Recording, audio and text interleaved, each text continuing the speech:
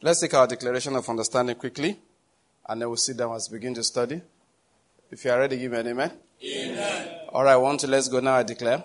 Now I declare that the Lord has given me the spirit of wisdom and revelation in the knowledge of Him, and I'm being filled with the knowledge of His will, in all spiritual wisdom and understanding. As a result of this, I'm walking in a manner worthy of the Lord. I am pleasing Him in all respects. I'm bearing fruit in every good work, and I'm increasing in the knowledge of God. Now again, I incline my ears to His word. The word is entering my heart. It will give me light and direction.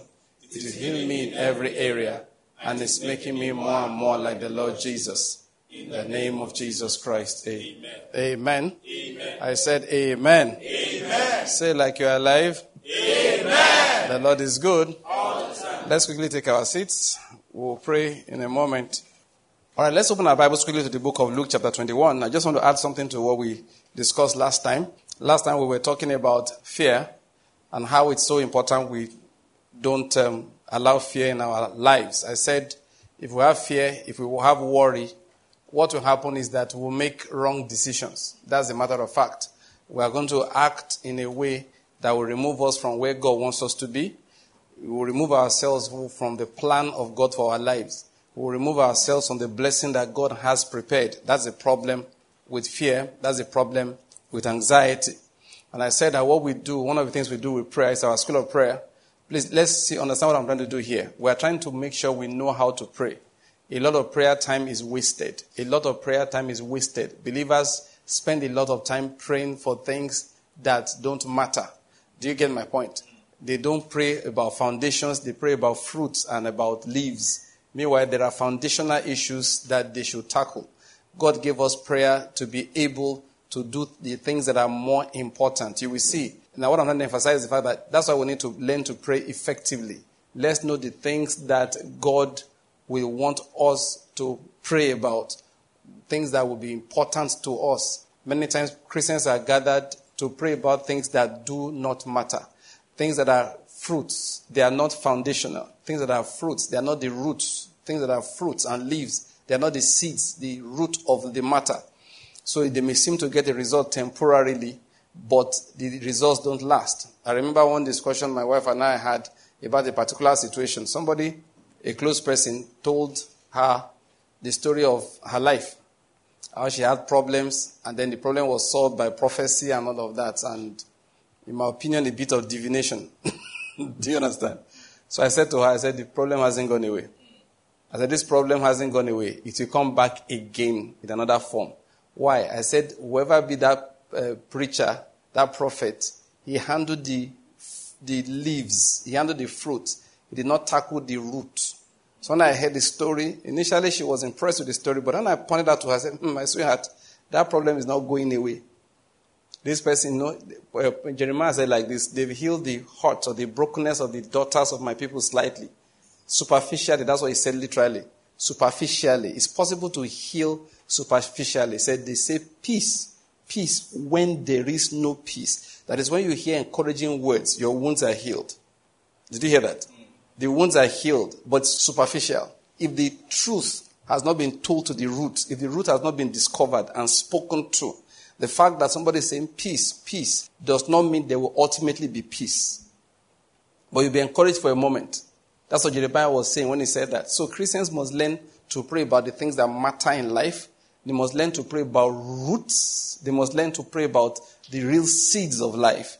Many of the things we are worried about are, let's take about prosperity as an example. God doesn't want you to worry about being rich. First, you must never want to be rich. Leave that thing. If God wants to give it to you, He will. What He wants you to desire is that He will supply all your needs according to His riches in glory. And one thing He has tied to that is season. Season. Many people are fighting and sowing seeds and working hard for things that are not in the current season. God is not interested in making you so affluent and comfortable as a young man, as a young woman. He said, bear your burden now. There are things that you would never know. I found that one out. I said it last time. Was it last time or the time before? That, complacency is normal as a human being. So occasionally God will stir you up with situations around. In the same manner, there are things you can never learn except you pass through the experiences. They are not teachable by reading. I hope you're getting my point. So that's why the Lord said, look, young man, young woman, pass through these things now. Pass through these things now. Don't worry. Don't stop praying and killing yourself over this. God, do this for me. I will do it. It's a matter of time. So he said, this period, pray about how can I be faithful? How can I sow the right seeds? How can I endure hardship? Because you see, there's a trick for endurance. Yes, there's a trick for endurance. You can be going through hardship, and God says, I'm not going to remove it. You have to endure it. So you have to learn him, pray to him. What are the methods that we use to endure? Yes, enduring is something. You see, a lot of people, pastors, many times, motivational speakers, they gather young people and tell them what they can do. Listen, teach people how to endure. If you are one of those doing such seminars, tell them how to survive on a small income. Yes. It's part of the things. I say it along the line sometimes when I'm talking. I drop tips here and there. Because people are having financial issues, not because they don't have enough money, but because they have more problems than the money can solve. So sometimes the skill God wants to give you is reduction of problems, reduction of issues, how to reduce your need. You say, scale it down. That house is too big. Live in a smaller house. It's costing you too much to maintain that car. Pack it. There are little things he will tell you. Reduce your expenses. There are so many things. So that's why God sometimes for young people, they say, the Lord give me a hammer for what? The only hammer I will give you is for your head to reset you. Yeah, because not because he can't do it, but because if he did it, he will ruin your tomorrow. So he says it's good for you to bear your burdens when you are still young. I hope you're getting my point. So when you are still young, you should ask the Lord, give me the strength to bear my burden. Which burden am I supposed to bear? Actually, you should look out for burdens to bear. Don't try and escape burdens. You see, if you work in that place, the work is hard, though. And you are young. Go and take that job. Do you get my point? Don't run away. It's very common with core members. And they go to do NYSC. They're looking for where they won't have to do anything.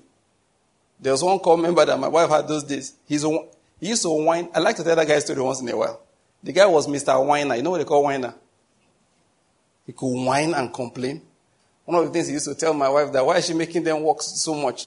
That they know their colleagues who are working in ministry of this and ministry of that. You know, those federal government parastatals and state parastatals where you don't have to do anything. Just show up, sit under a mango tree, tell stories, sign your papers. Then on the day of the CD, don't bother coming at all. At the end of the month, they sign papers for you, and then you collect your federal government provided allowance every month. So the guy would tell my wife that what is in there? He knows where his colleagues are. So one day he came and said that my wife should reject him so he can go back to NYSC headquarters. I said, I'm not rejecting you. You will stay here, you will work. She gave him serious tongue lashing. Said, I won't let you go. The guy complained, but he kept on working.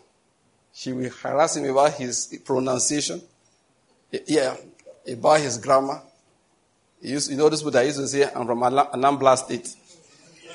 You know, people like that. She will harass him about it. The guy had to correct. You have to learn to pronounce English words properly. The guy complained all the time. But his name is in my head now.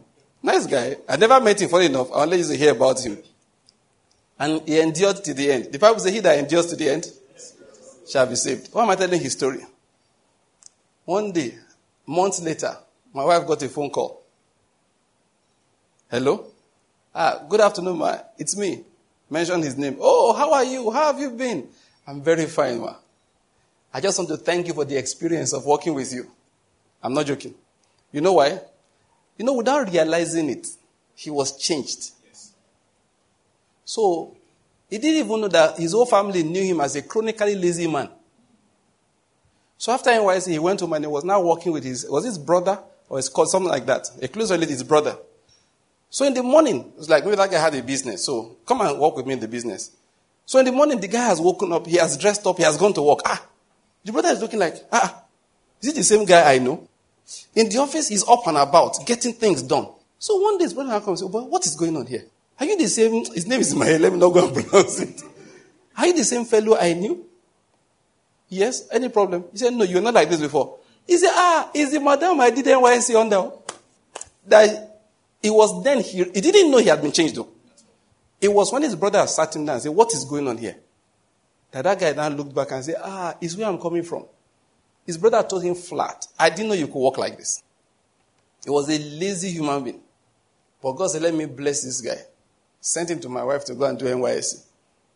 And she was done with him in a few months. The guy, without trying, he had learned the culture of hard work. Many young people, that's what God wants to do for them.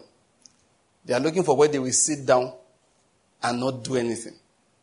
I will not do that for you, the Lord says. I will send you to a village. So your father has always put air conditioners on your head. I want you to know that life is not air conditioned. Do you know why God took Joseph to the house of Potiphar?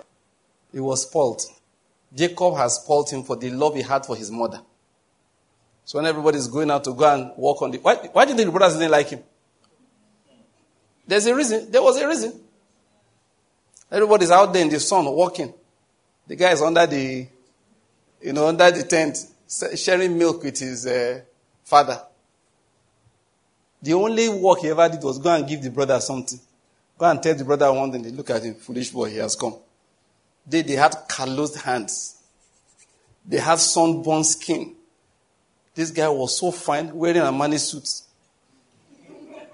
Because a Armani suit in the wilderness, you will see. He was so well dressed.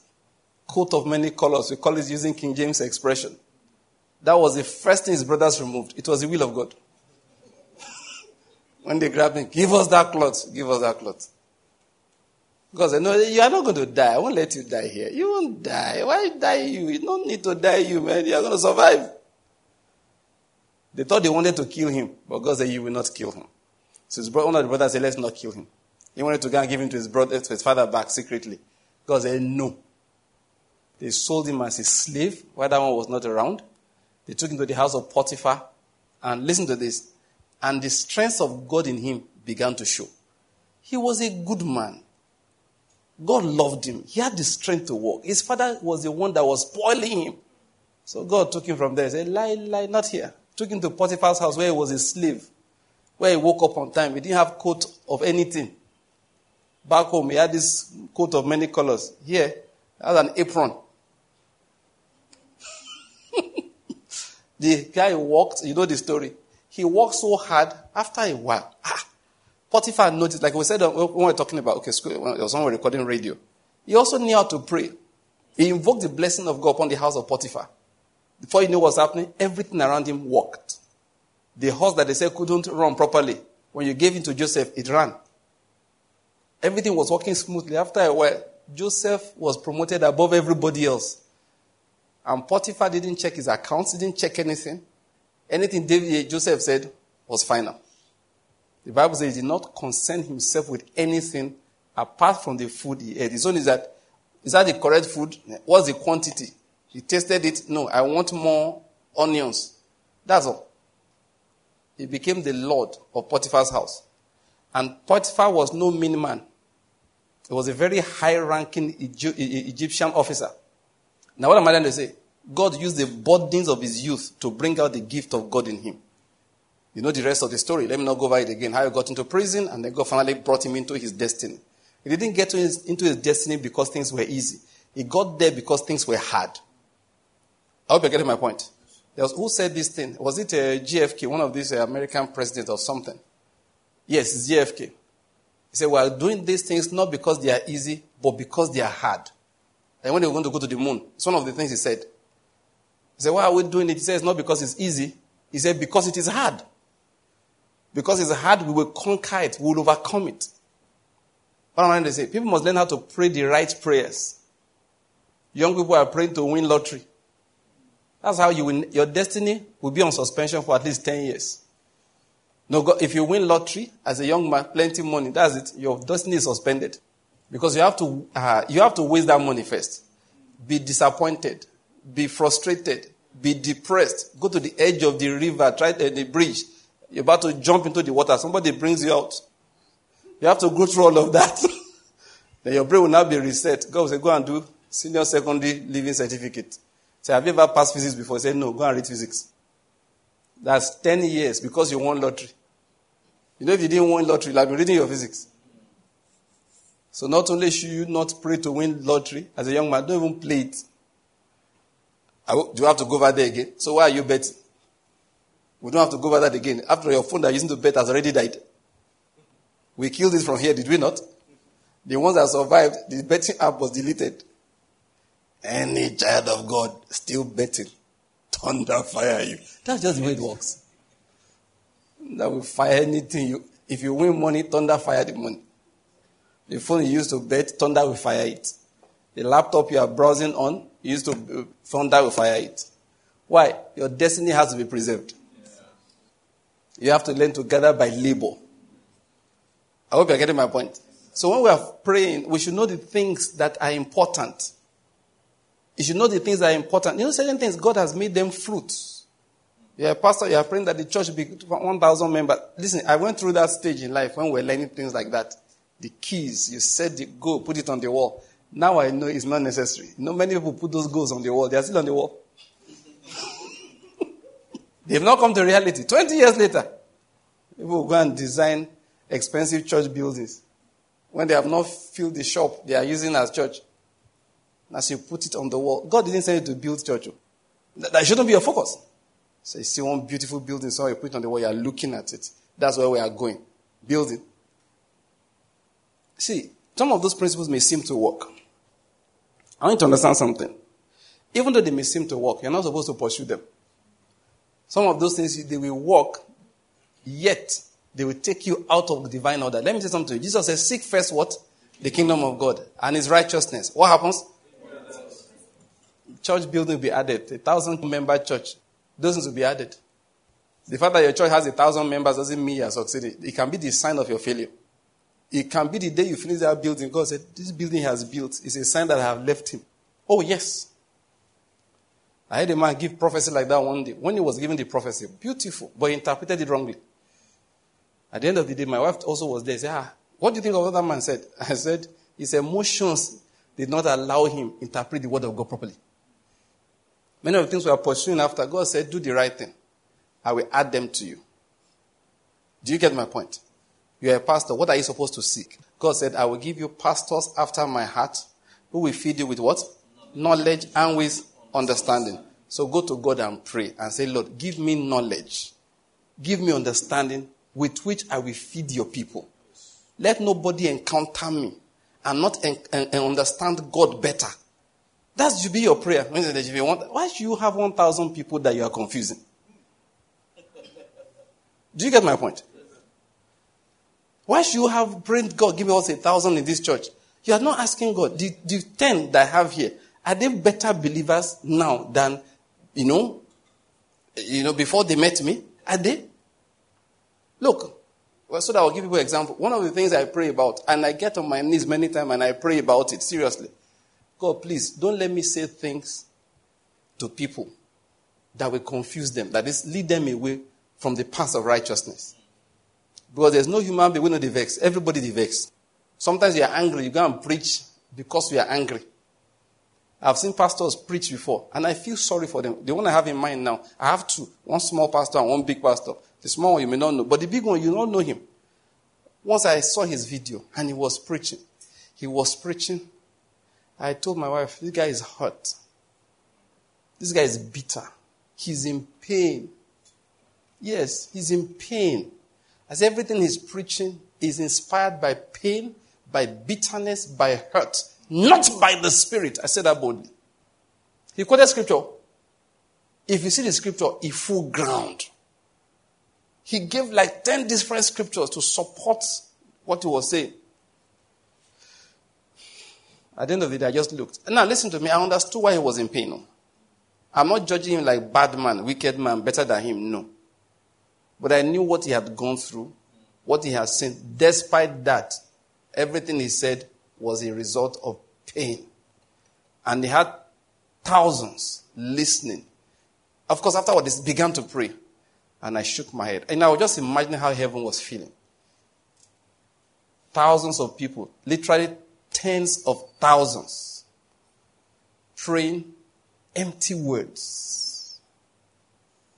Yes, they were echoing the pain of the man. No one said, "Where is God, my maker?" I heard the prayer point he gave them. Like I said, I'm not claiming to be better than him.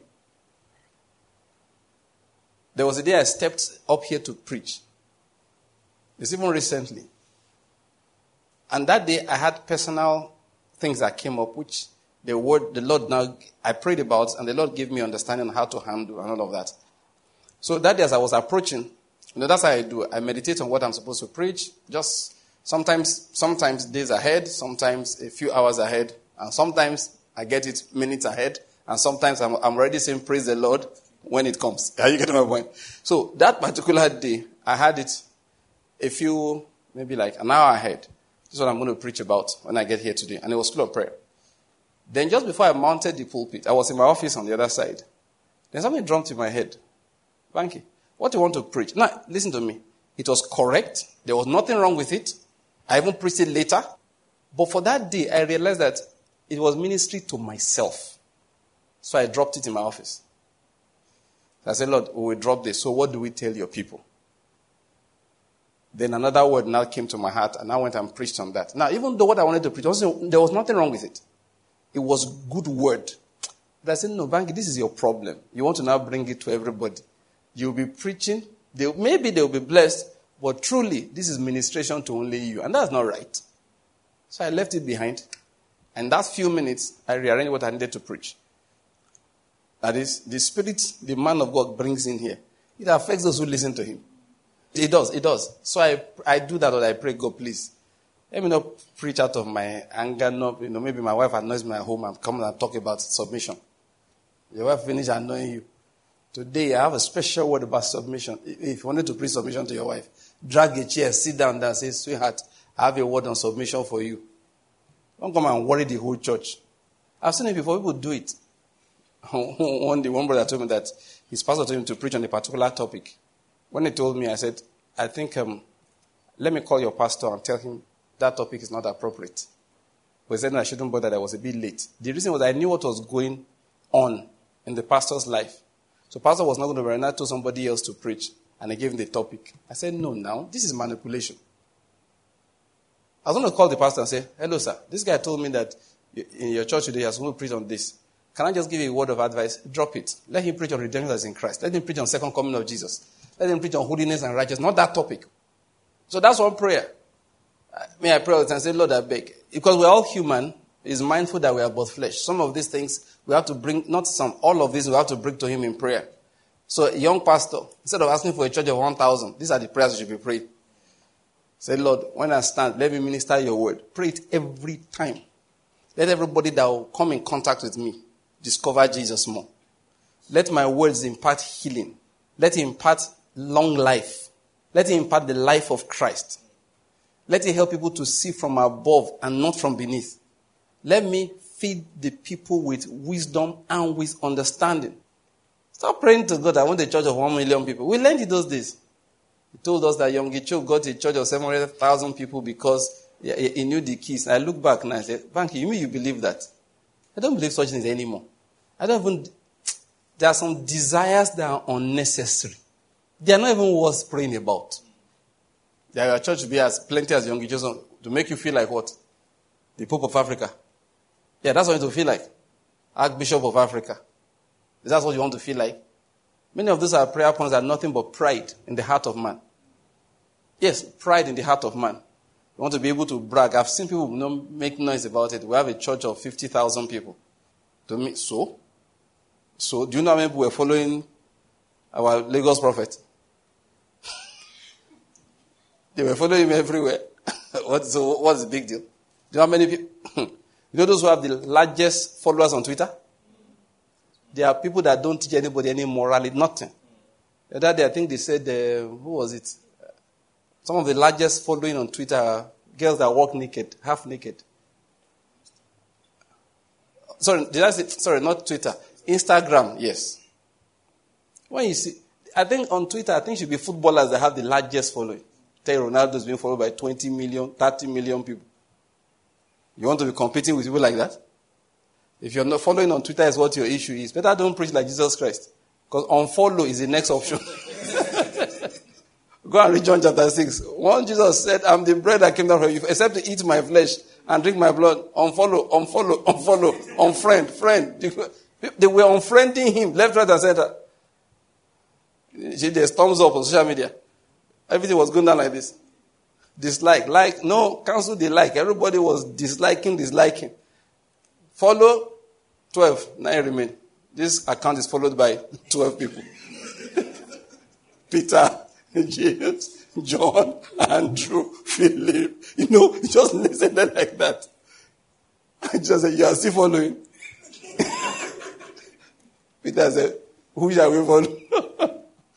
But we follow you for the right reason. You have the words of eternal life. What am I trying to say? Some of things are pushing. You want the church to be 50,000 people. It's the reason why you are not sleeping. For me, okay, this is my own personal testimony. Okay? It's my personal testimony. So you apply it to your own life. There's only one thing I feel like I owe right now is to make sure everything I preach.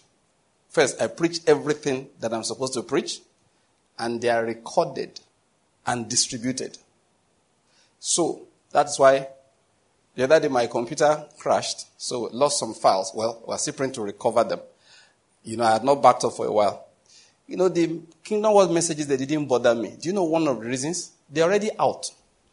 I can do like this and recover them from the cloud. They're on the website. The last book we like now, what's the name of this book? Mark of the Beast. In a few days, I've downloaded by 1,000. In fact, I'm certain that thing is on more than 10,000 devices.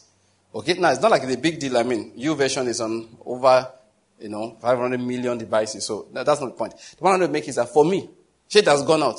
It will continue to circulate. For me, that's what it is. It will continue to circulate. It has gone out. So for me, it's about, have you written it? Have you pushed it out? I remember the day, of course, when we first wrote, Shall I Say Yes? Was printed and distributed as paper copies, hard copies.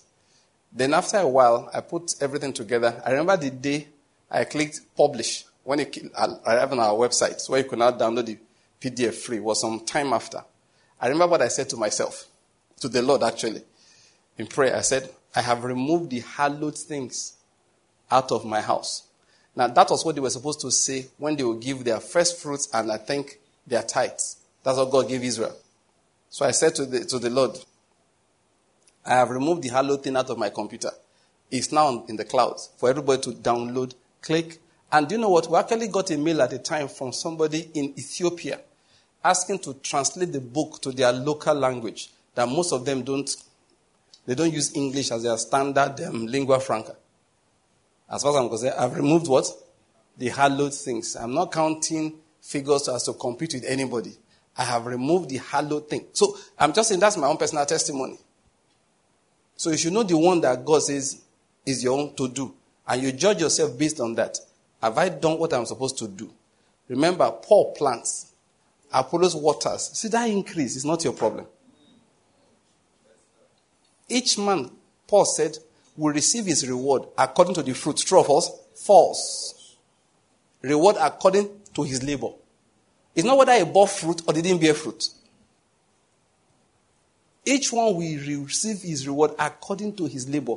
What does that mean? If God says, for example, Banky, go and plant in a particular area, and he picks 2 other people, say, water what he will plant. Now, I go there, I go with my people here, we go together, we labor for days planting, and then we walk away. Then those who are supposed to water, Demas has departed from me, having fallen in love with this present age, and has gone over to Thessalonica. So they left the place and went over to Thessalonica. So there was no watering, so that the seed died, and there was no fruit. Each one receives his reward, how? According to his labor. We that left Enugu and went to the place to go and sow our seeds, we receive the reward for going. We receive the reward for sowing. That's all. We will not receive reward for, okay, after everything, how many souls were saved? How many of them made it to heaven? No. Did you sow? Yes. Did you preach everything I said you guys should preach? Yes. That's all. So if we are going there, our prayer, we'll pray for everybody. But personally, the prayer should be that we will labor according to his instruction. That we will not plant seeds that he did not give us. That as we are planting, we will not add our own tears with it. That's it. Please, let's bear that in mind. So let's know the thing. So, Pastor, instead of asking God, give us a church of 5,000 people, God said, these 300 I have given you for now. What do they know? What did they know? You know, many times, people are laboring to gather more members. The one you have, what do they know? How much of instructions have you given to them? If you see what Paul said, he said, I did not withhold from you anything. I made sure I told you everything that I know. For that reason, I am innocent of anybody's blood. I didn't withhold, if I tell you this one now, you won't like it. No. I told you everything, whether you like it or you don't like it. Let it be on record that you heard it. For that reason, he said, I am innocent of everybody. If anybody now wants to go and die in sin, it's not my fault, though, because I told him the truth. Please, I hope you are getting my point. I'm saying this, that's what we do here. Teaching on prayer. So that we will know how to pray about the things that are important. Long life is important, amen? Amen. Health is important, amen? Amen. No, say amen if you believe it. Amen. Prosperity is important, right? Amen. When they gave Paul the opportunity to pray for people, what did he pray for? None of the above. None of the above. He prayed that the eyes of their understanding will be enlightened. That God will fill them with the knowledge of his will. Enough spiritual wisdom and understanding. So that they will know the hope of their calling. That was the emphasis, which is what I'm talking about today. For them to know. To have knowledge. Because many times, if we know some things, let me say this, okay. Jesus said something. And it's a matter of fact. Jesus said it and we have experience with it. Now, if I'm sitting down here now, and I'm hearing a shout next door, next hall here, and I hear that shout, and it's a woman shouting. Instantly, I will pause. What's going on? Let's assume we're not recording, we're not preaching. I would ask people who are with me, what's going on next door? They don't know, so we get up, we go over there. We're hearing shouting. What is going on? Then we'll go there. Then we'll see maybe a woman in white, a nurse, and you see another woman in a white coat, a doctor, and we'll see a couch there. And one woman is lying on it. And somebody say, Madam, relax. And they are checking the baby heartbeat. We'll just hiss and come back and sit down here. Has the pain stopped? She's not still shouting? Why did we just hiss and come back to sit down? She's in labor now. People are in labor, that's why they shout. Is it today? We suddenly realize that she's not sick. This shout she's shouting, she'll do it again. Suddenly, we are not impressed. We are not impressed. In fact, doctors are very funny. They now start saying that, if I remember one of my lecturers in school saying that, they said that, somebody said, I think she's in stage 2. He said, no, it's not in stage 2. It's a primate. Primate shouts more than this when they're in stage 2. And he continued giving his lecture. This was his niece in labor. It wasn't a lecture when the labor was. He was not teaching us, talking to us. He said stage 2. No, now, she's not in stage 2. She's a primate that is having her first child. If she's stage 2, she'll be shouting this house down. So this shout she's shouting is... And he kept on joking. We're laughing. And one young woman was shouting. You know why? It's called understanding. It's called understanding. It's called what? Understanding. Jesus said that she may be in labor now. He said very soon. She will forget all the pains. Why? Because a child has been born. So why are we not panicking? We are looking forward to the child being born. The shouting doesn't impress us. It's called labor. It's called labor. We'll even use to check what is the strength of the contraction. Oh, she's in established labor. And they will go down there and be picking our teeth and watching football and say somebody monitor her. And we are not worried. But if we go to that same place, no doctor, no nurse, no couch, we just see somebody on the ground, doesn't have big abdomen, nothing. She just rolling on the ground. The worry increases. First, how did you get here? Who brought you here? Why are you shouting? Suddenly we start praying. Hey, blah, blah, blah, blah, blah, blah, show them. I mean, call. You start making phone calls. You are calling people. Why? You don't know what's going on. You don't know what's going on. And so when God wants to bring us, now, I'm getting back to the reason why what we are doing today, okay? First, I've established that we need to get our prayer points right.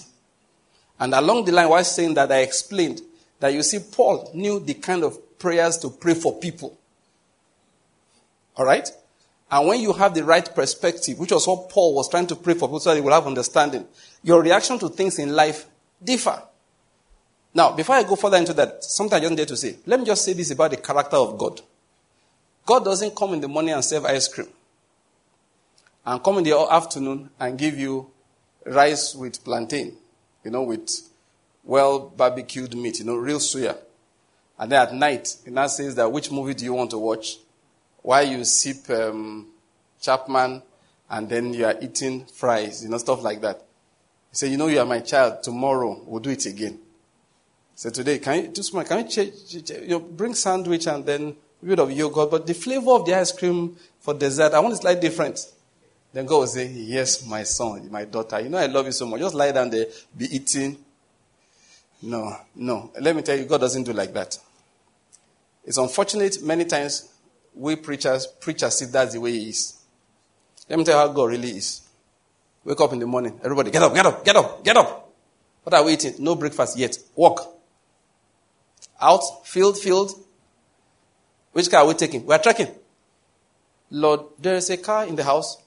I said we are trekking. No problem. Get my boots. No. Barefoot. Excuse me. Yes, barefoot. Downstairs. Now, everybody move. Why? What? And that's God behind. That's it. You drill everybody. You remind him that we have not eaten. Say, no eating yet. Finally, you get to the field. Everybody, one bottle of water, drink. Start harvesting. Then somebody comes, gives you sandals. Start harvesting. And you walk like that. Midday, they give you something to eat. Then go back to work. 6 p.m., you close. Trek back home. Remove the sandals. Barefoot. He does that. You can come on Sunday and say, today is ice cream day. Everybody take your ice cream. Eat your rice and plantain with suya. You can do that. Then Monday, get up. Everybody go and read. Yeah, athletics, run. He doesn't come around just making people happy. He trains people. It is a lie. If anybody tells you he does not take people through difficult times, he said he led you through the wilderness. He made you hungry. Then he fed you with manna. The reason why they were hungry was God said, make them hungry. He gives difficult times. Sometimes I say, not now. You want a job? No. That one, at least that one, he did that one too. Even though I didn't think it was difficult time, but he did that one. You want to work now? No, I have other things for you to do. Because I see people preach as if he never does that. He does. Sometimes you are investing money, everything is okay. Right, you are sure it's good. God said, now, cause one angel, close it. And they shut down your investment in front of you.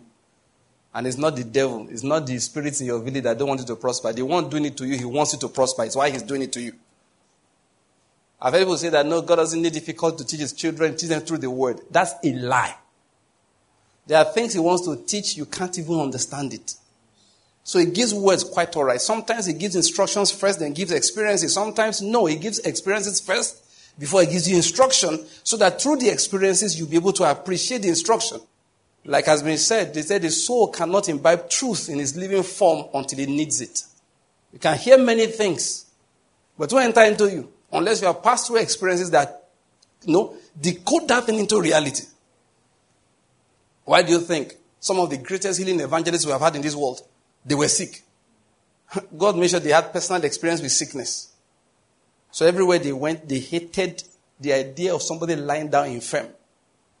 And God needed that passion to bring out that anointing out of them. Look, God leads people different ways. But what I want to just emphasize is that he causes pain. He causes difficulty. You can have the best brains, the best everything. God says, that is not what I want you to do. You go for exam, he will fail you. I'm sorry to say it like that. He will just say, no, fail. And he will do the failure in such a manner that you can't blame yourself.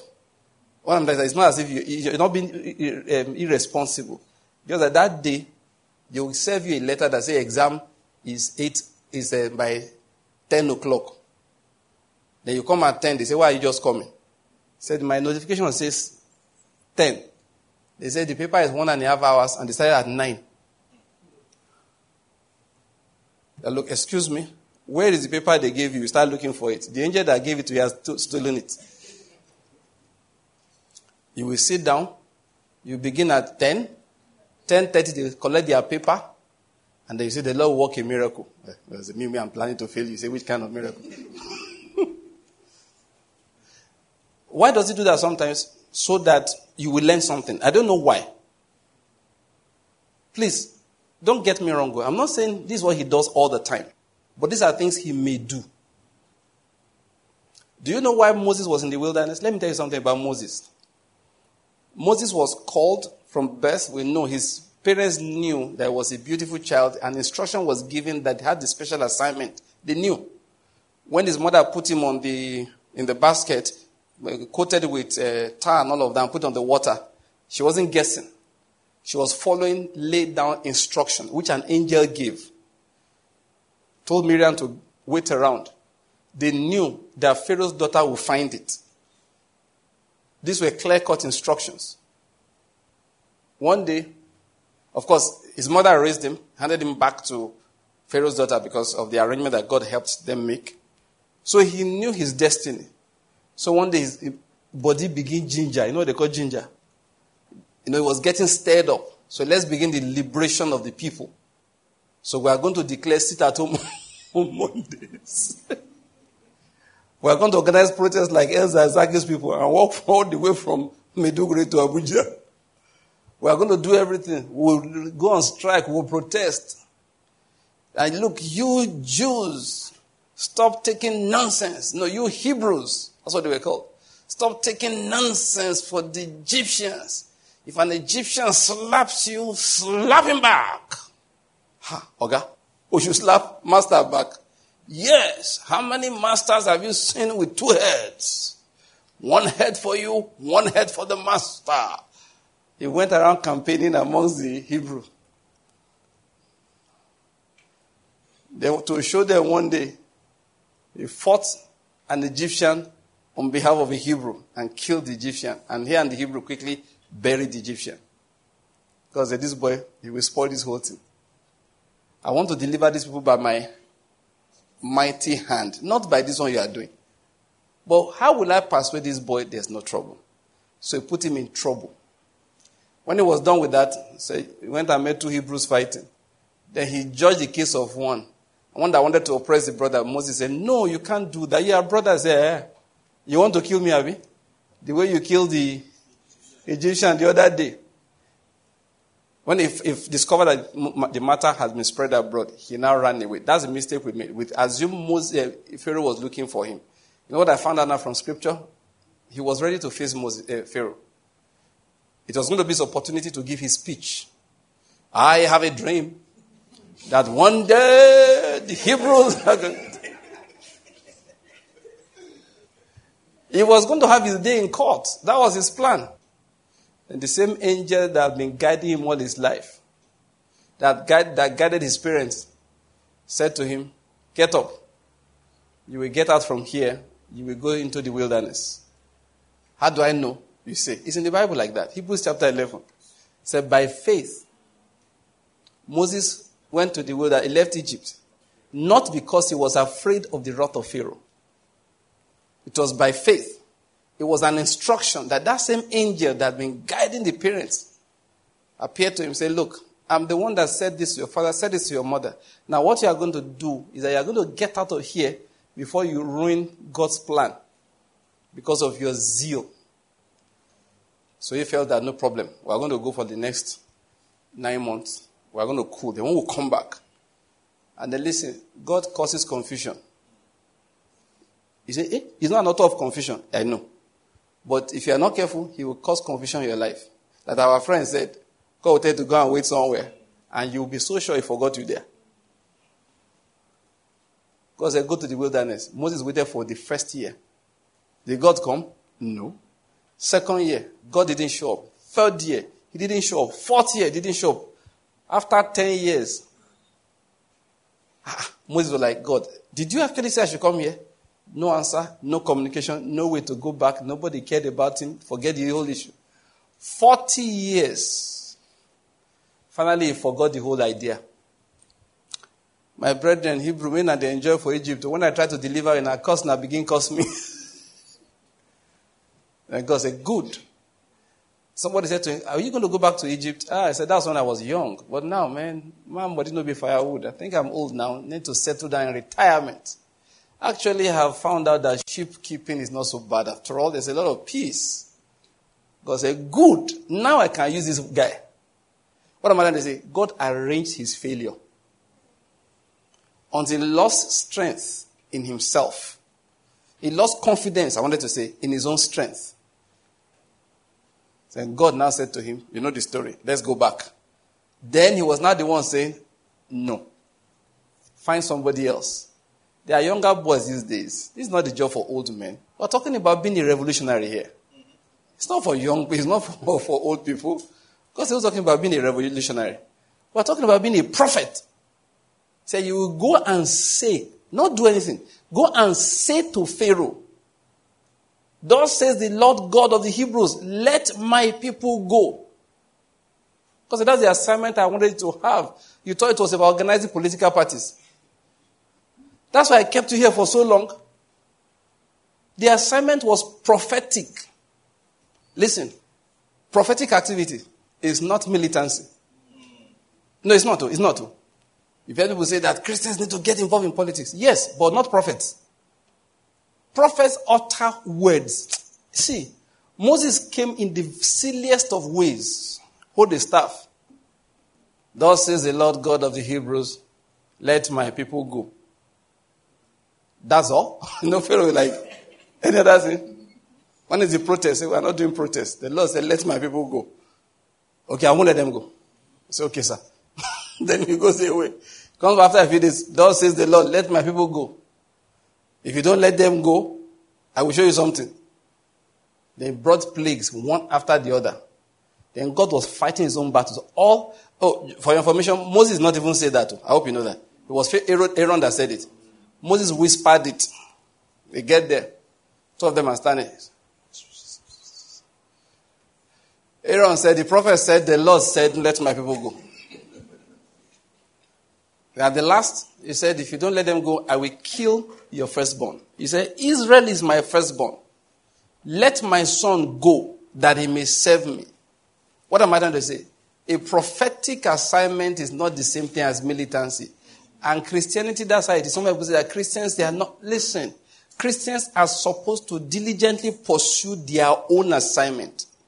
The Romans, listen to this. Nigeria needs this kind of thing. The Romans were oppressing the Jews. Jesus came to them. When he said they slap you on the right cheek, turn the left. He wasn't talking about Jews slapping each other. I'm not saying that Jews shouldn't turn the cheek to each other. No. He was talking about a Roman soldier slapping you on the right cheek. Give him the left. That's what he was referring to. He said, what? He said, when he says, go with me 1 mile. He said, go with him too. What does it mean? The Roman soldier carries his pack. As an oppressor, sometimes he will stop a Jew going about his business, carry my load for 1 mile. Jesus said, go with him 2 miles. It's like a policeman in Nigeria stopping you on the road. Say, I know say your paper are complete, but if you not give me 200 naira, you know they go. Jesus said, give him 400. Is that not bribery? Is your paper not complete? Did you commit a crime? It cannot be bribery if you did not commit an offense. What am I trying to say? Jesus was saying that if I said like they said, don't resist the oppressor. Christianity is not a joke. And let me tell you something. When God says things like that, you know what it means? Let me do my thing. That's just what it means. Let me do my thing. Sometimes what God does is that, listen, I will push you to a place of helplessness that when you cry, it will be only in total faith because you have nothing else to trust. That's why Jeremiah said, just pray that is why you are young. He said, if they put your cheek somewhere and they are slapping, he said, keep it there. He said, if they slap you too much, they will provoke God. He said, when you rise up, nobody will slap me. God said, good, fight. Nobody was like, yes, nobody will slap you. Two of them, I mean, they fight for there. I go, they watch for here. Give me popcorn. My son and his oppressor, they are fighting. And you will fight and fight and fight, and then you'll be tired. Because they should have allowed him to be slapping you. He will slap you to a point, you say, God help me. Then I will get up as a strong man that is aroused. I will get up like a lion out of my den. Then I will show to your oppressor that I am the Lord of hosts. There's a reason why they call me that. So God will just wake up one day, say, call one angel, go to the house of the Egyptians, kill every firstborn. Then Pharaoh wakes up in the morning, and in every household, just crying. Suddenly, the people say, oh God, they have to go. We're tired of them. They let them out, and then give them everything. They say, please, this journey we are going, don't know how long it will last. If you give me like that kind of $500,000, the guy say, take 1 million, just go. I'm not sure this is our car will be able to carry the family. We say, bring that bus. It's a new bus. Take, go. By the time they were leaving, all the goods of Egypt were with them. Something they could not have achieved if they tried it by force. Please, I hope you are getting my point. So somebody tells that God does not cause pain. The person is not telling you the truth, though. His reason is not for a bad thing. He trains people. It takes you through adversity. There are people that it's one trouble after another because you are going to be a redeemer. And you will never understand what people are going through except you have passed through it. Please, I needed to explain that. Because sometimes we look at life and we just think that, why me, why me, why me? You know, that kind of thing. I said, the devil is after me, the devil is after me, the devil is after me. Let's settle it. You are bigger than the devil. You are senior to the devil. I hope you're getting my point. You are not his mate. Do you get my point? It's important we understand that. Now, having said that, I needed to just drop that for people to understand. That don't I just assume that all God just gives is sweet, sweet things. Sometimes he serves bitter things. Yeah, sometimes. We don't like it, but it's the truth. He told the church, you are going to suffer for 10 days. What was the only thing he told them? He said, be faithful till the end. With all the power in your hand. Cut the suffering to 2 days now. In fact, why do we have to suffer for 2 days? Stop the suffering entirely. He said, no. And you know what he said to them? It's because they were faithful people. Oh. Let's read that. Quickly open to Revelation chapter 3. Sorry, chapter 2. You will see the prayer we are going to pray today. I'm trying to get us to understand, that's praying important prayers. Now, please notice from verse 8. And to the angel of the church in Smyrna, write, the first and the last who was dead and who has come to life says this, I know your tribulation and your poverty, but you are rich. And the blasphemy by those who say they are Jews and are not, but are a synagogue of Satan. Do not fear what you are about to suffer. Behold, the devil is about to cast some of you into prison, so that you will be tested, and you will have tribulation for 10 days. Be faithful until death, and I will give you the crown of life. He who has an ear, let him hear what the Spirit says to the churches. He who overcomes will not be hurt by the second death. Notice something here. He did not say, I have this against you. Did you hear that? Like he said to the other churches, I have this against you. Nothing like that. He said, I know of your tribulation and your poverty, but you are rich. They were people that pleased him. And he said, now, you are going to suffer tribulation for 10 days. So I'm not going to withdraw the tribulation. I'm just asking you what? Be faithful till the end. Jesus said, he that bears fruit, what does he do? He prunes. Why? So he can bear more fruit. You know what pruning means? I take some branches that are living. I cut them off. I say some branches that look like they are sick. I cut them off. I say branches that look like they are dead. I cut them off. I remove everything that will not allow that tree to bear more fruit. Let me give an example here. This is a very funny example. It came to my mind. When we first came to Enugu that time, my wife was working in UBA. So and then one of the brother was staying in our house. I mean, the same building. We were staying upstairs, he was staying downstairs. He was working for Nigeria Breweries. So they used to bank in her branch. That's why I remember. These guys came with these brand new massive trucks. They were marketing a particular drink. Now, Nigeria Breweries brew. Are you getting my point? They don't bring soft drink. Are you getting? Have you ever seen anybody brew Kuno or something? They brew, you know what I'm saying? Lager, stout and stuff like that. But we didn't drink. But they had another drink that was doing very well. That time was Crush. And we loved Crush. My wife and I loved Crush. And that brother that was there, they used to give their staff drink, I think every week or every month. Every week. So what we needed to do was just drink everything and give him back his empty crate. That the rule in the company is that bring our bottles and our crate back. So we were having a field day drinking Crush. Then one day, Crush disappeared. We're now left with drinking only beer.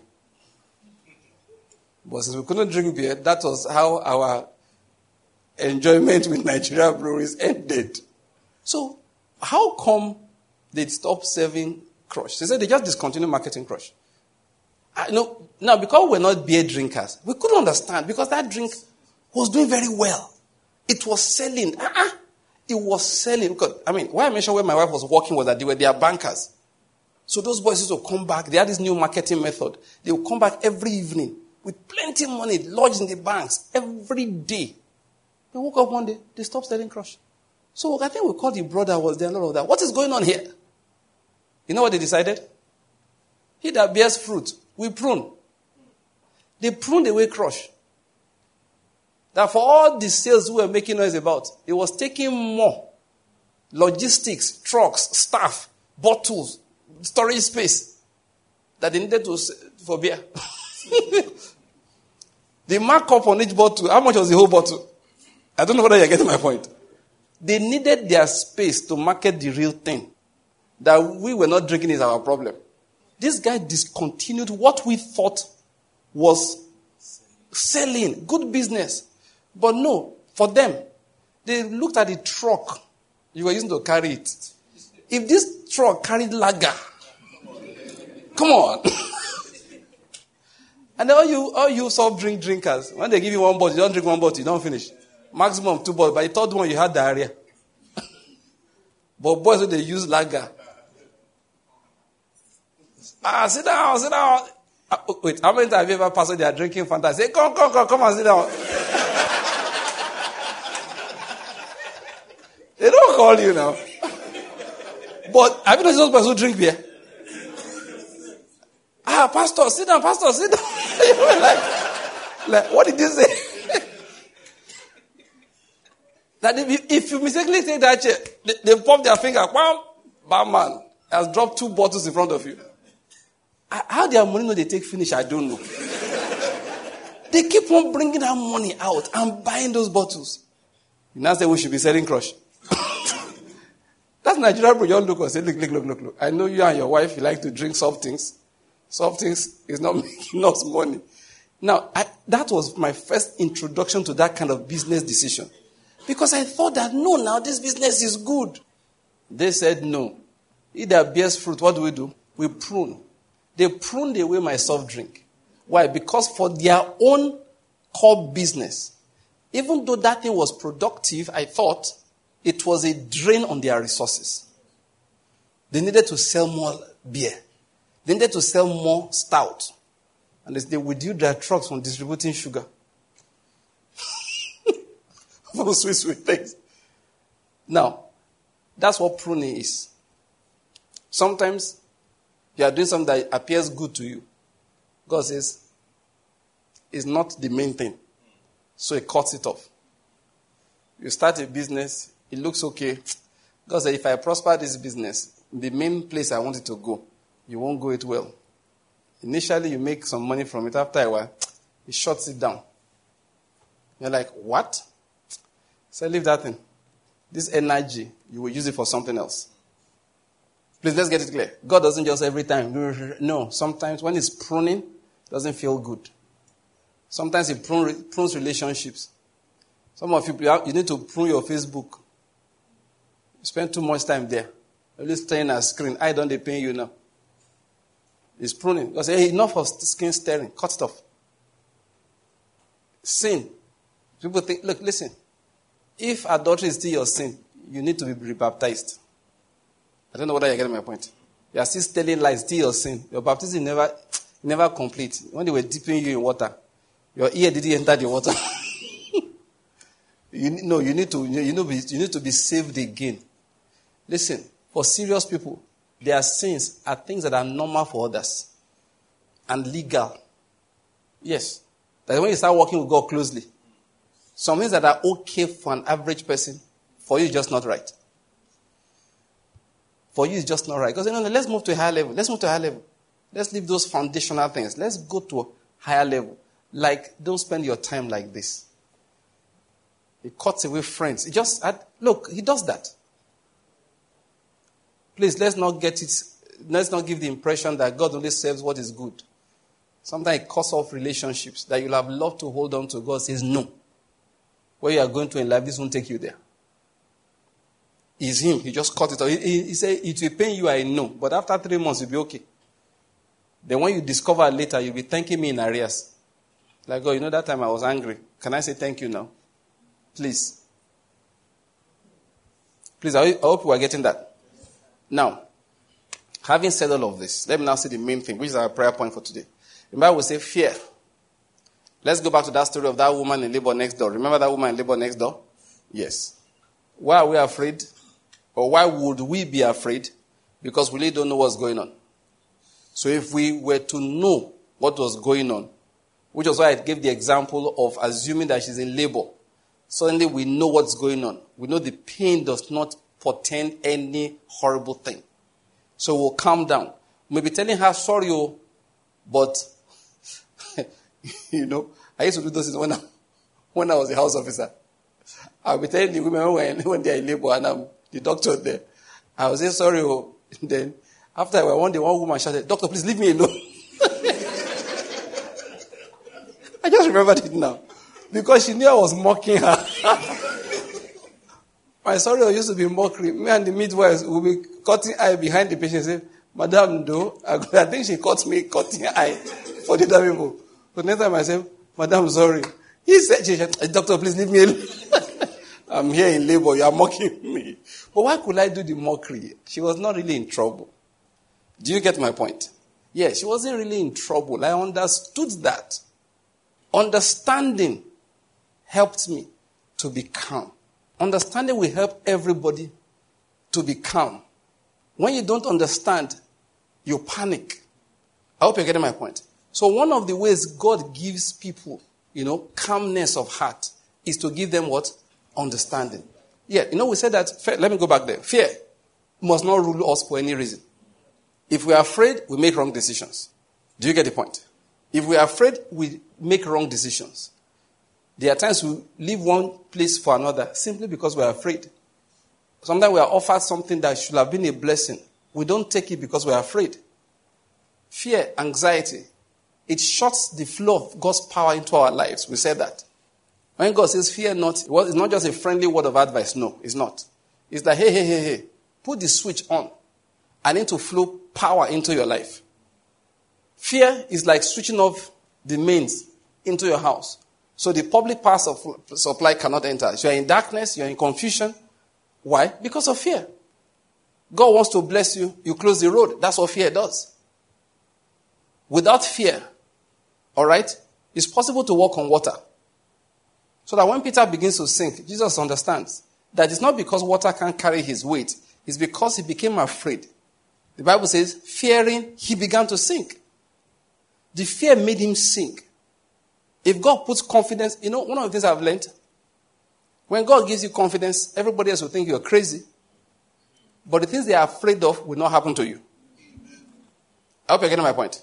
Let me pray for you. You will travel, you will be safe. Amen. You will travel, you will be safe. Amen. You will go out during the day, you will be safe. Amen. You will go out at night, you will be safe. Amen. You will travel on the roads in the north, you will be safe. Amen. You will travel on the roads in the south, you will be safe. Amen. You will fly to Kaduna Airport, you will be safe. Amen. You will go by rail, you will be safe. Amen. You will go by road, you will be safe. You will go in your own car, you will be safe. You will go in public transport, you will be safe.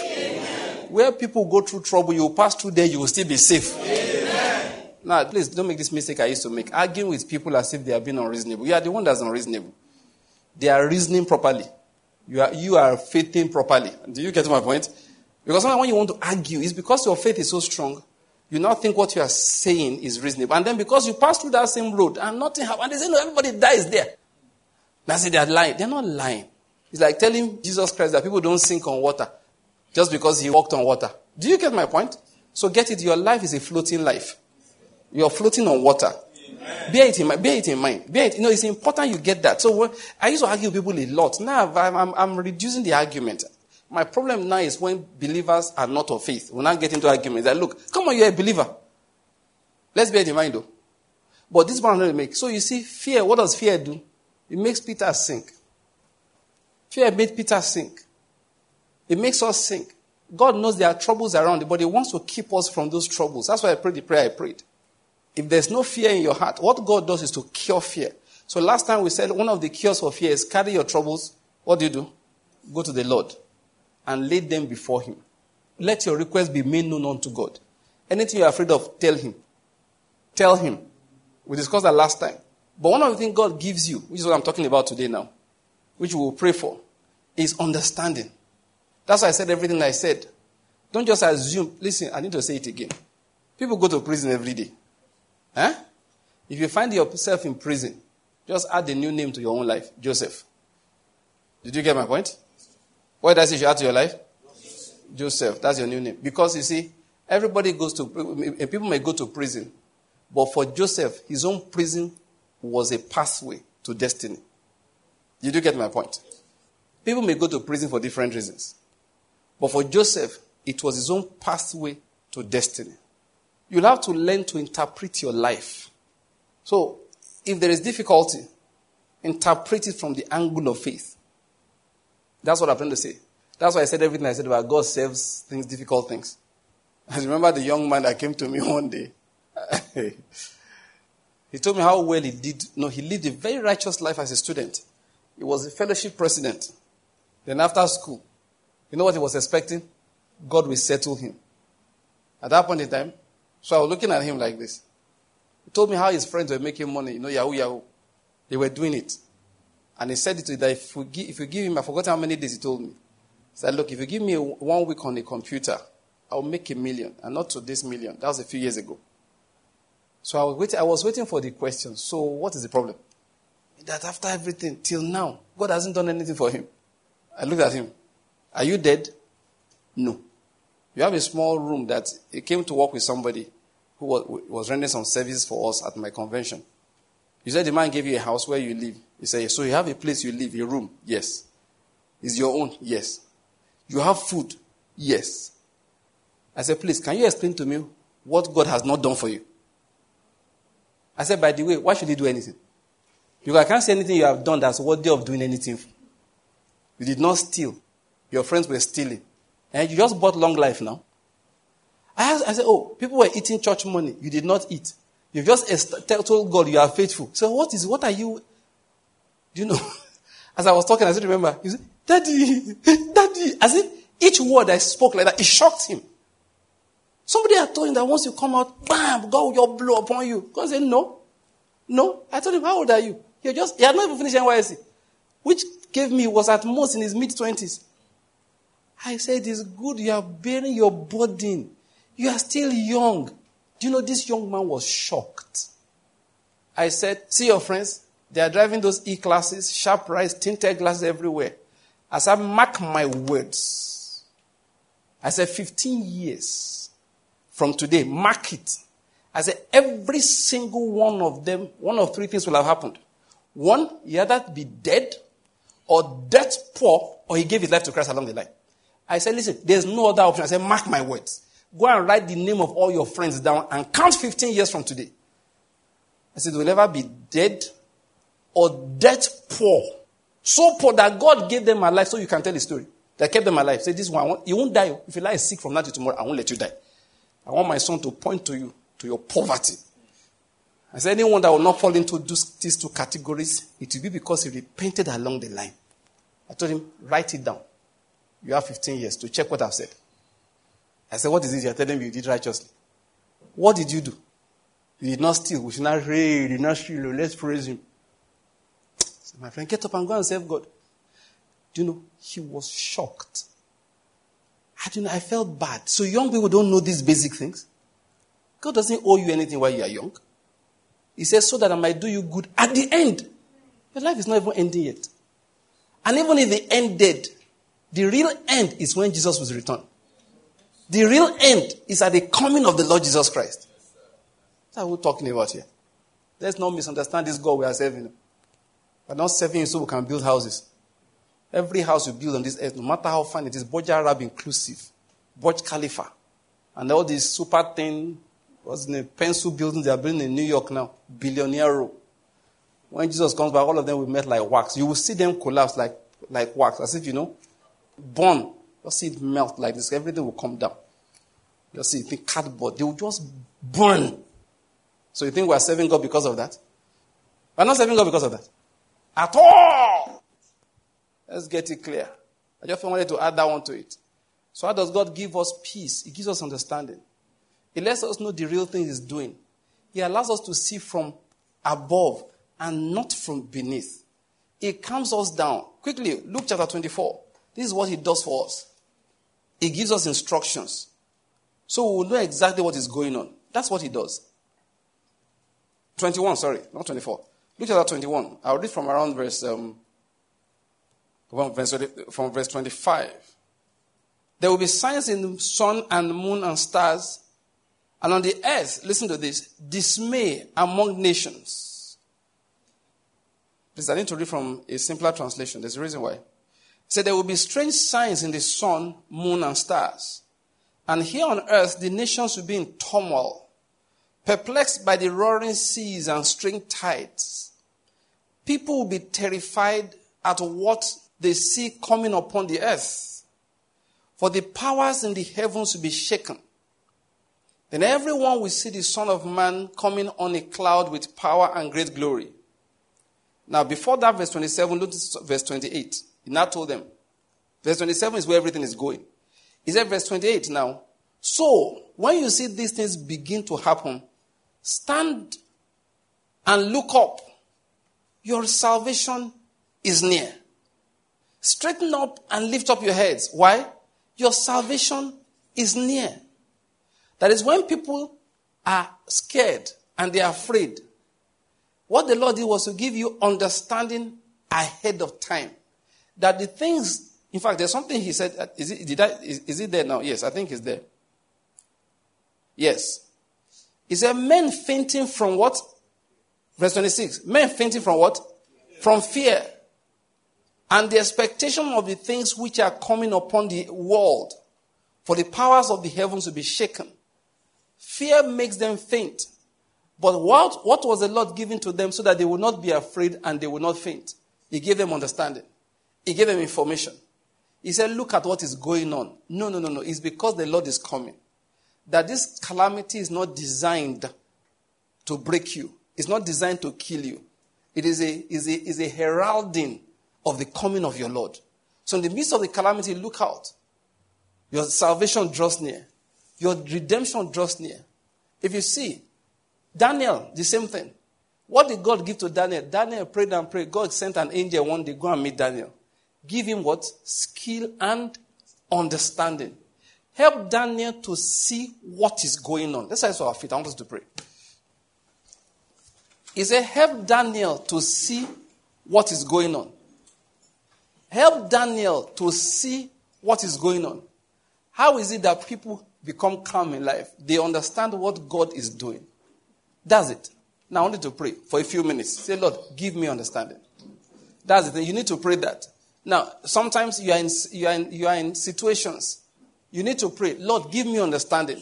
That my heart be established. It's so important we understand this.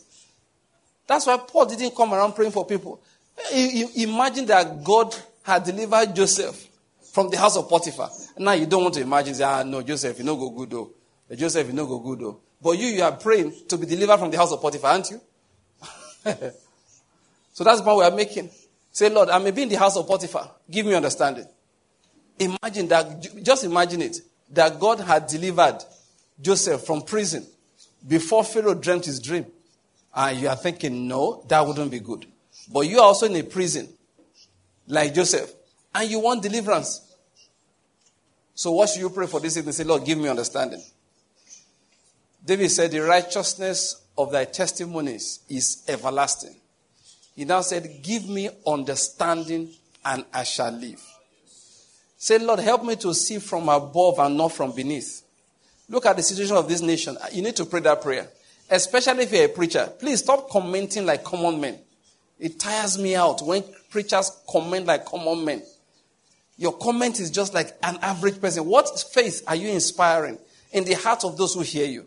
If you're a preacher this evening, I want you to pray specifically. Say, Lord, concerning the affairs going on in this world, give me understanding so I can minister truth to your children. He said, I will give them pastors after my heart who will feed them with knowledge and with understanding. So if you're a pastor, you need to pray that prayer more aggressively than everybody else. You don't need more congregation. Come on, you have enough. That's not the issue. You don't need more money. That's not what you need right now. You don't need a new building. That's not the issue. What you need is, Lord, there's Russia fighting in Ukraine. What is going on? There's a repercussion of that across the world. What is going on? In Nigeria, bomb blast in Kaduna, on Kaduna Road, rail. Headsmen attacks here and there. Banditry, kidnapping, IPOB, ESN in the east. And agitations here and there. Want to break up. Say, Lord, what is your counsel? It's an important prayer. Say, Lord, what is your counsel? What is the understanding that I am supposed to give to people? Sometimes what you need is on the understanding of what you ought to do now. Pray that prayer. Lord, sometimes God doesn't give you details of what is happening in your life. You just need understanding on what you ought to do. How do you ought to respond? There are businesses you are struggling to keep floating. God says, just shut it down. God says, just shut it down. Just shut it down. Pray. Say, Lord, give me understanding concerning what I ought to do now. That thing is very important. It's one of the most important things that God will do for you. To help you understand what you ought to do. Sometimes he says, do nothing. Just wait. Sometimes he gives instructions what to do. Isaac sowed in that land. There are times he says, oh yeah, time to sow. Arise, take the mother and the child, go to Egypt until I tell you. It was an instruction. It was an instruction. It was an instruction. Moses, get up, go to the wilderness. You're about to ruin what I planned for a long time. You will wait there, tarry in Jerusalem until you are endued with power from on high. Instructions for each moment. Say, Lord, give me understanding concerning what I ought to do at this moment. I've been hearing all kinds of gist. A famous singer died a few days ago in Nigeria. Of course, domestic abuse is now the gist everywhere. A domestic abuse. Every woman walk out from an abusive marriage. When they asked me, say, Pastor Banky, I said, I was not there. I don't know what was going on. Why should you be commenting because of social media comments? I won't do that. Don't just follow it. But look, no matter what you are in right now, ask God, what am I to do? It's not social media telling you how to handle your problems. God gives instruction. What am I to do? Give me understanding concerning what I am supposed to do now, Lord. That's the prayer for today. Like I said, Christians, you know important prayers to pray. Help me understand what my life is about.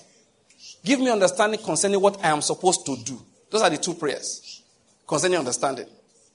Lord, help me to see from above and not from beneath. And if you're a preacher, Lord, election is coming in Nigeria in 2023. Give me understanding. There are so many things. When I tell people, I say, like Pastor Kimde was telling us earlier, if you like, join discussion, have fun. But just know one thing for sure. God has appointed his man. God is the one that will appoint the person. Can be man, can be woman. God has appointed. He will appoint. Those two statements are very important. So all you can do is, Lord God, have mercy on us. Give us a good man. Give us a good leader that will execute righteousness and justice in the land, that will uphold truth, that will make policies that are in keeping with your will to keep us in peace so that we can lead a quiet and peaceable life in all godliness. That's how you pray. That is how you pray. If you're a preacher, limit to that. Stop praying funny prayers like, God is the turn of the south. Leave that in. What you want is a good leader. Just leave it like that. So for you, preacher, that's the prayer you should pray. That's the prayer you should pray. So that when you come to church and you speak, the faith of people is boosted. There are preachers that preach and people leave, they are afraid. There's no cause for that. Only sinners should be afraid when you finish ministry. Even if there's difficulty, if the person is not a sinner, he should have confidence as a result of your ministration. He should have confidence as a result of your ministration. But the sinner should be unsettled. Yes, the sinner should start looking over his shoulder. But some people will minister. Sinners are at confidence. They are at peace. They have confidence. Yet the righteous are unsettled. You are not ministering for God. You are ministering from the flesh. You are ministering for a wrong spirit. So preacher, pray, because God said, I will give you pastors after my heart who will feed you with knowledge and with understanding. Pray that you will be such a minister today. Understanding is important. Everybody remember, you are praying, Lord, what ought I to do? Lord, what ought I to do? He said, the righteousness of thy testimony is everlasting. Everybody pray. Give me understanding and I shall live. The righteousness of thy testimonies is everlasting. Give me understanding and I shall live. You have a few minutes to pray that prayer. It's a very important prayer. Take the matters of your life one by one. Lord, what ought I to do at this point? Sometimes you have difficulty. Lord, what ought I to do?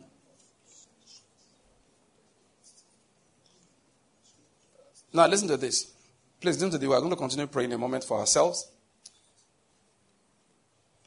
You know, when I quoted that scripture from the book of Psalms, when it said, the righteousness of thy testimony is everlasting. And it said, give me understanding and I shall live. What I want to just bring out from that, which is what David was saying, is that you see, many times we're in difficulty in life. We just need to make a critical change. I hope you're getting my point.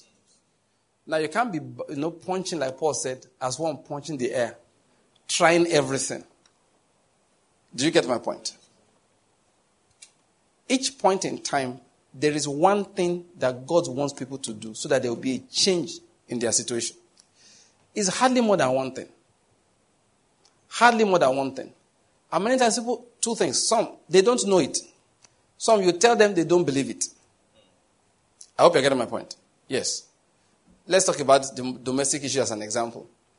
You know, people say that, hey, walk out of an abusive marriage. Please, walk out if you have to walk out. I'm not telling you don't walk out. That's not my problem. But sometimes God says, don't walk out, just shut up. God won't say, look, walk. God says, just do what? Shut up. Your friends say, walk out, walk out. God says, no. I don't want to walk out. I want you to just what? Just shut up. Then you shut up for a year and abuse his history. They say, oh, what if I had walked out? I don't know whether you get my point. That's why I say, don't let social media dictate things for you. You go and pray. You need to repent. You need to change. Many times in life, let's say money as an example, finances. You know, that's why business by the Spirit, we have to still do it. Sometimes you look at somebody doing business. It has happened before. One brother was having serious distress in business. I said, please, talk to this brother who knows how to handle some stuff. That one looked and just showed him where he was doing things wrongly. Just one thing, not two things. Say, see where your problem is. Many people say that they said that my mother-in-law is a witch. Have you heard that thing before? You know what I found out? I have seen many mothers-in-law in this life. I have not seen one that's a witch. I have not seen. There are witches, but I've never seen anybody whose mother-in-law is a witch. I'm sure there are. In fact, okay, there's one person I just remember that the mother-in-law was a witch. Yes, that's one. It's just one. All the other ones that said their mother-in-laws were witches. In fact, there's one guy I know. He told me the day his mother-in-law died, he laughed. He said, the witch don't die. Yes. And when the woman was being buried, he didn't go. He would tell me, he said, that I'm very lucky now. I married a good woman from a good family. One day I told him, I said, let's leave that thing. You are a difficult human being. No, I told him to his face. I said, living with you is hard. Working with you, I know how bad it is. So, living with you, how it go be? No, we're just talking, not just normally. I said, let's start. I said, you're a very difficult person. I told him. He said, what do I mean that he's difficult? I said, we know you now. He's a difficult human being. So you're listening that your mother-in-law is a witch, your wife is a witch. You unko.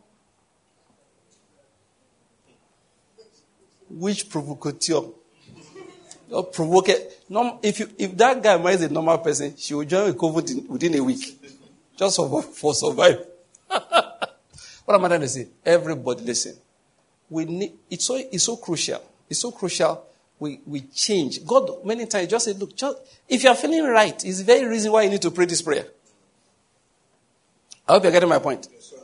Some people are in the office and nobody likes me here. Let me tell you the truth. If you were the other people, you wouldn't like you too. Yeah, that is true. You don't know it yet. If you were the other people, you wouldn't like you too. It's not the office people. It is you. With that in mind, please, 5 more minutes, 3 more minutes, let us pray. Say, Lord, give me understanding and I shall live. That's what it means. There's a place you need to change the way you do your work. There's something you need to change the way you relate with people. That's what Christians pray about. Give me understanding and I shall live. That's what we are saying. That's what we are saying. Give me understanding and I shall live. That's the meaning of that word. No witch can run your life. Forget that thing. No evil person can control you. When the ways of a man please the Lord, it makes even the enemies to be at peace with him. Give me understanding and I shall live. There are 1 or 2 scriptures I want to read while we pray. I'll read them out. Okay, let's just read this one. Job chapter 34. Job chapter 34. We're going to read verses 31 and 32. And then with that, we'll summarize our prayer and we'll give thanks and we're done for today. Are you there? Yes, Job chapter 34. From verse 31, 1 to let's go. Sure. Anyone said to God, I have borne chastisement, I will not offend anymore. Teach me what I do not see. If I have done iniquity, I will not do it again. Sorry, I didn't read along with you because my own translation, I switched it for a certain reason. When I told you my Bible was giving me issues, around that time I switched my translation. But you get the point. He said, for as anyone said to God, I have borne chastisement, I will not offend anymore. That is, even though I think I'm right, teach me what I do not see. If in that process I discover that I have done iniquity, I will not do it again. The other day somebody asked me that, am I saying everybody that's in trouble is a result of sin? I said, yes, most certainly. The fellow thought I would be apologetic. I said, yes, most certainly. He said, what do I mean? How can I be speaking like that? I felt like saying that, did I tell you me I've never been in trouble? Or that I'm not in trouble right now? He said, you sit on your high horse. I said, did I tell you everything was right with me? But I didn't have time to argue with him. He was a classmate. I said, listen, what people don't understand, when I said that, you should have said, Banky, what do you mean? I will have told you. Sin does not mean you stole somebody's wife. It doesn't mean it. Sin just simply means there is a place you are supposed to be, you are not there yet. That's all. That's why this prayer is important. There is a place you are supposed to be, you are not there yet. One of the most hubris, is that English good? I keep on getting confused once in a while. Okay, I'll put it that way so there will be no confusion. One of the greatest statements of hubris I ever heard in business was that of Nokia. Was it Nokia or BlackBerry? Do you know what I want to say? They didn't do anything wrong. Thank you. So it's Nokia. You know? You're sure it's Nokia? Yes, it's Nokia. It's Nokia. Yes, it's Nokia. It's Nokia. It has to be Nokia. You know why it has to be Nokia? They are the ones that came from the tippy top. You know those days in the mobile telephony, Nokia was number one. I've forgotten, is it 100 million units they said they sold of 1110. 3310 is still an iconic phone till today. After 3310, they came out with 1110. Those phones were everywhere. I still remember, what's the name of this American runner? I think it was Michael Johnson. That used to advertise for them. Nokia, you know, Nokia was everywhere. Dun, dun, dun, dun, dun, dun, dun, dun, dun, dun, dun, dun, dun. Everybody knew that song, even before you had mobile phones. The way it was in the world that time was Nokia, number one. Then Motorola, number two. Then Samsung came up somewhere along the line, became number three. We overtake Motorola, and then Motorola, we overtake them back. Motorola released Razr and pushed Samsung back. Nobody went near Nokia. Then one day, the kingdom began to shake. The head of gold was about to give way to the chest of silver. A goat was about to charge from one part against a ram. Thought it was a joke. I happen to remember then when they were advertising, it was in the US, when they were advertising the iPhone. This is the internet. This is not a scaled down version of the internet. This is not sort of like the internet. This is the internet, the iPhone. It's like Nokia look at the Nokia guy now say, we decide the move of mobile telephony in the world. He made that statement. God said, the power belongs to God. Once he has spoken, twice I have heard this. Like play. Let's make a long story short. Apple began to climb. Motorola suddenly started reacting. You know, I like Samsung. They know there's no pride in their matter. If not to copy Apple, we'll go copy them. This is the way the kingdom is going. Nokia kept on struggling. Little by little, they were dropping. Small boys who will come from China overtake them.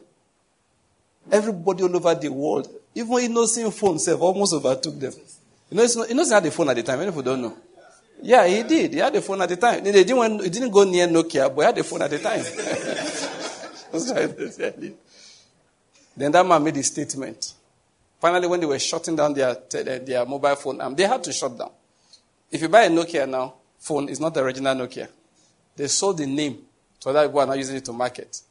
Then when they were selling it off, he said, we did everything right. We don't know what happened. I said, nonsense.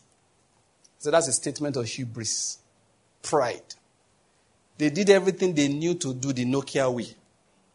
But God had left the Nokia way. That's it. Look, listen. I don't want to... Look, listen. When God gives kingdoms, know where he has kept the kingdom. You know, one of the things I like... we're not speaking for people. One of the things I like about Samsung, they know where the kingdom is. Do you know they have their own operating system? It's called BADA. Yes, they have their own OS. But they realize that the kingdom is in two places. iPhone and... that's what they call iPhones? iOS and Android. They use that Android to outsell every human being on this earth. iPhone doesn't sell close to them. At all. They sell phones like mad. They make big, make small. The only is that since God gave the kingdom to Android, we shall put Android on our devices. So they don't make money so much from software sales like Apple does. That's the difference. But if it is selling, boys, they sell. They sell to young, they sell to old. They sell to rich, they sell to poor. They sell to men, they sell to women. Look, once you want phone, someone goes sell to you. Why? They recognize where the kingdom is. Other guys stubbornly refuse to change. BlackBerry stubbornly refused to change. One after the other. Listen, you can't battle against the Lord, though. Once God gave the kingdom to some people, this my guy struggled and struggled. And I said, we did everything right. No. Let's not go into what some of them could have done right. I knew what they could have done, and they would have been saved. Listen, this life, you have to ask God. Say, Lord, that which I don't know, teach me. That's all. Sometimes you're struggling anyhow. Say, that which I do not know, Lord, teach to me. That's it. Say, Lord, teach me. You may think you are doing it right. Look here, people were making noise. We did everything right. God said, no, the kingdom is not there anymore. And they were not willing to recognize it. Those who recognized where the kingdom was, I gave it to them. So ask yourself, Lord, that which I do not know, teach me. There are people who are struggling to do a particular business because I removed grace from, and I'm trying to spare you. That's why it's not working. Because I'm shutting this thing down the next 1 or 2 years. Go and pray. What am I to do now?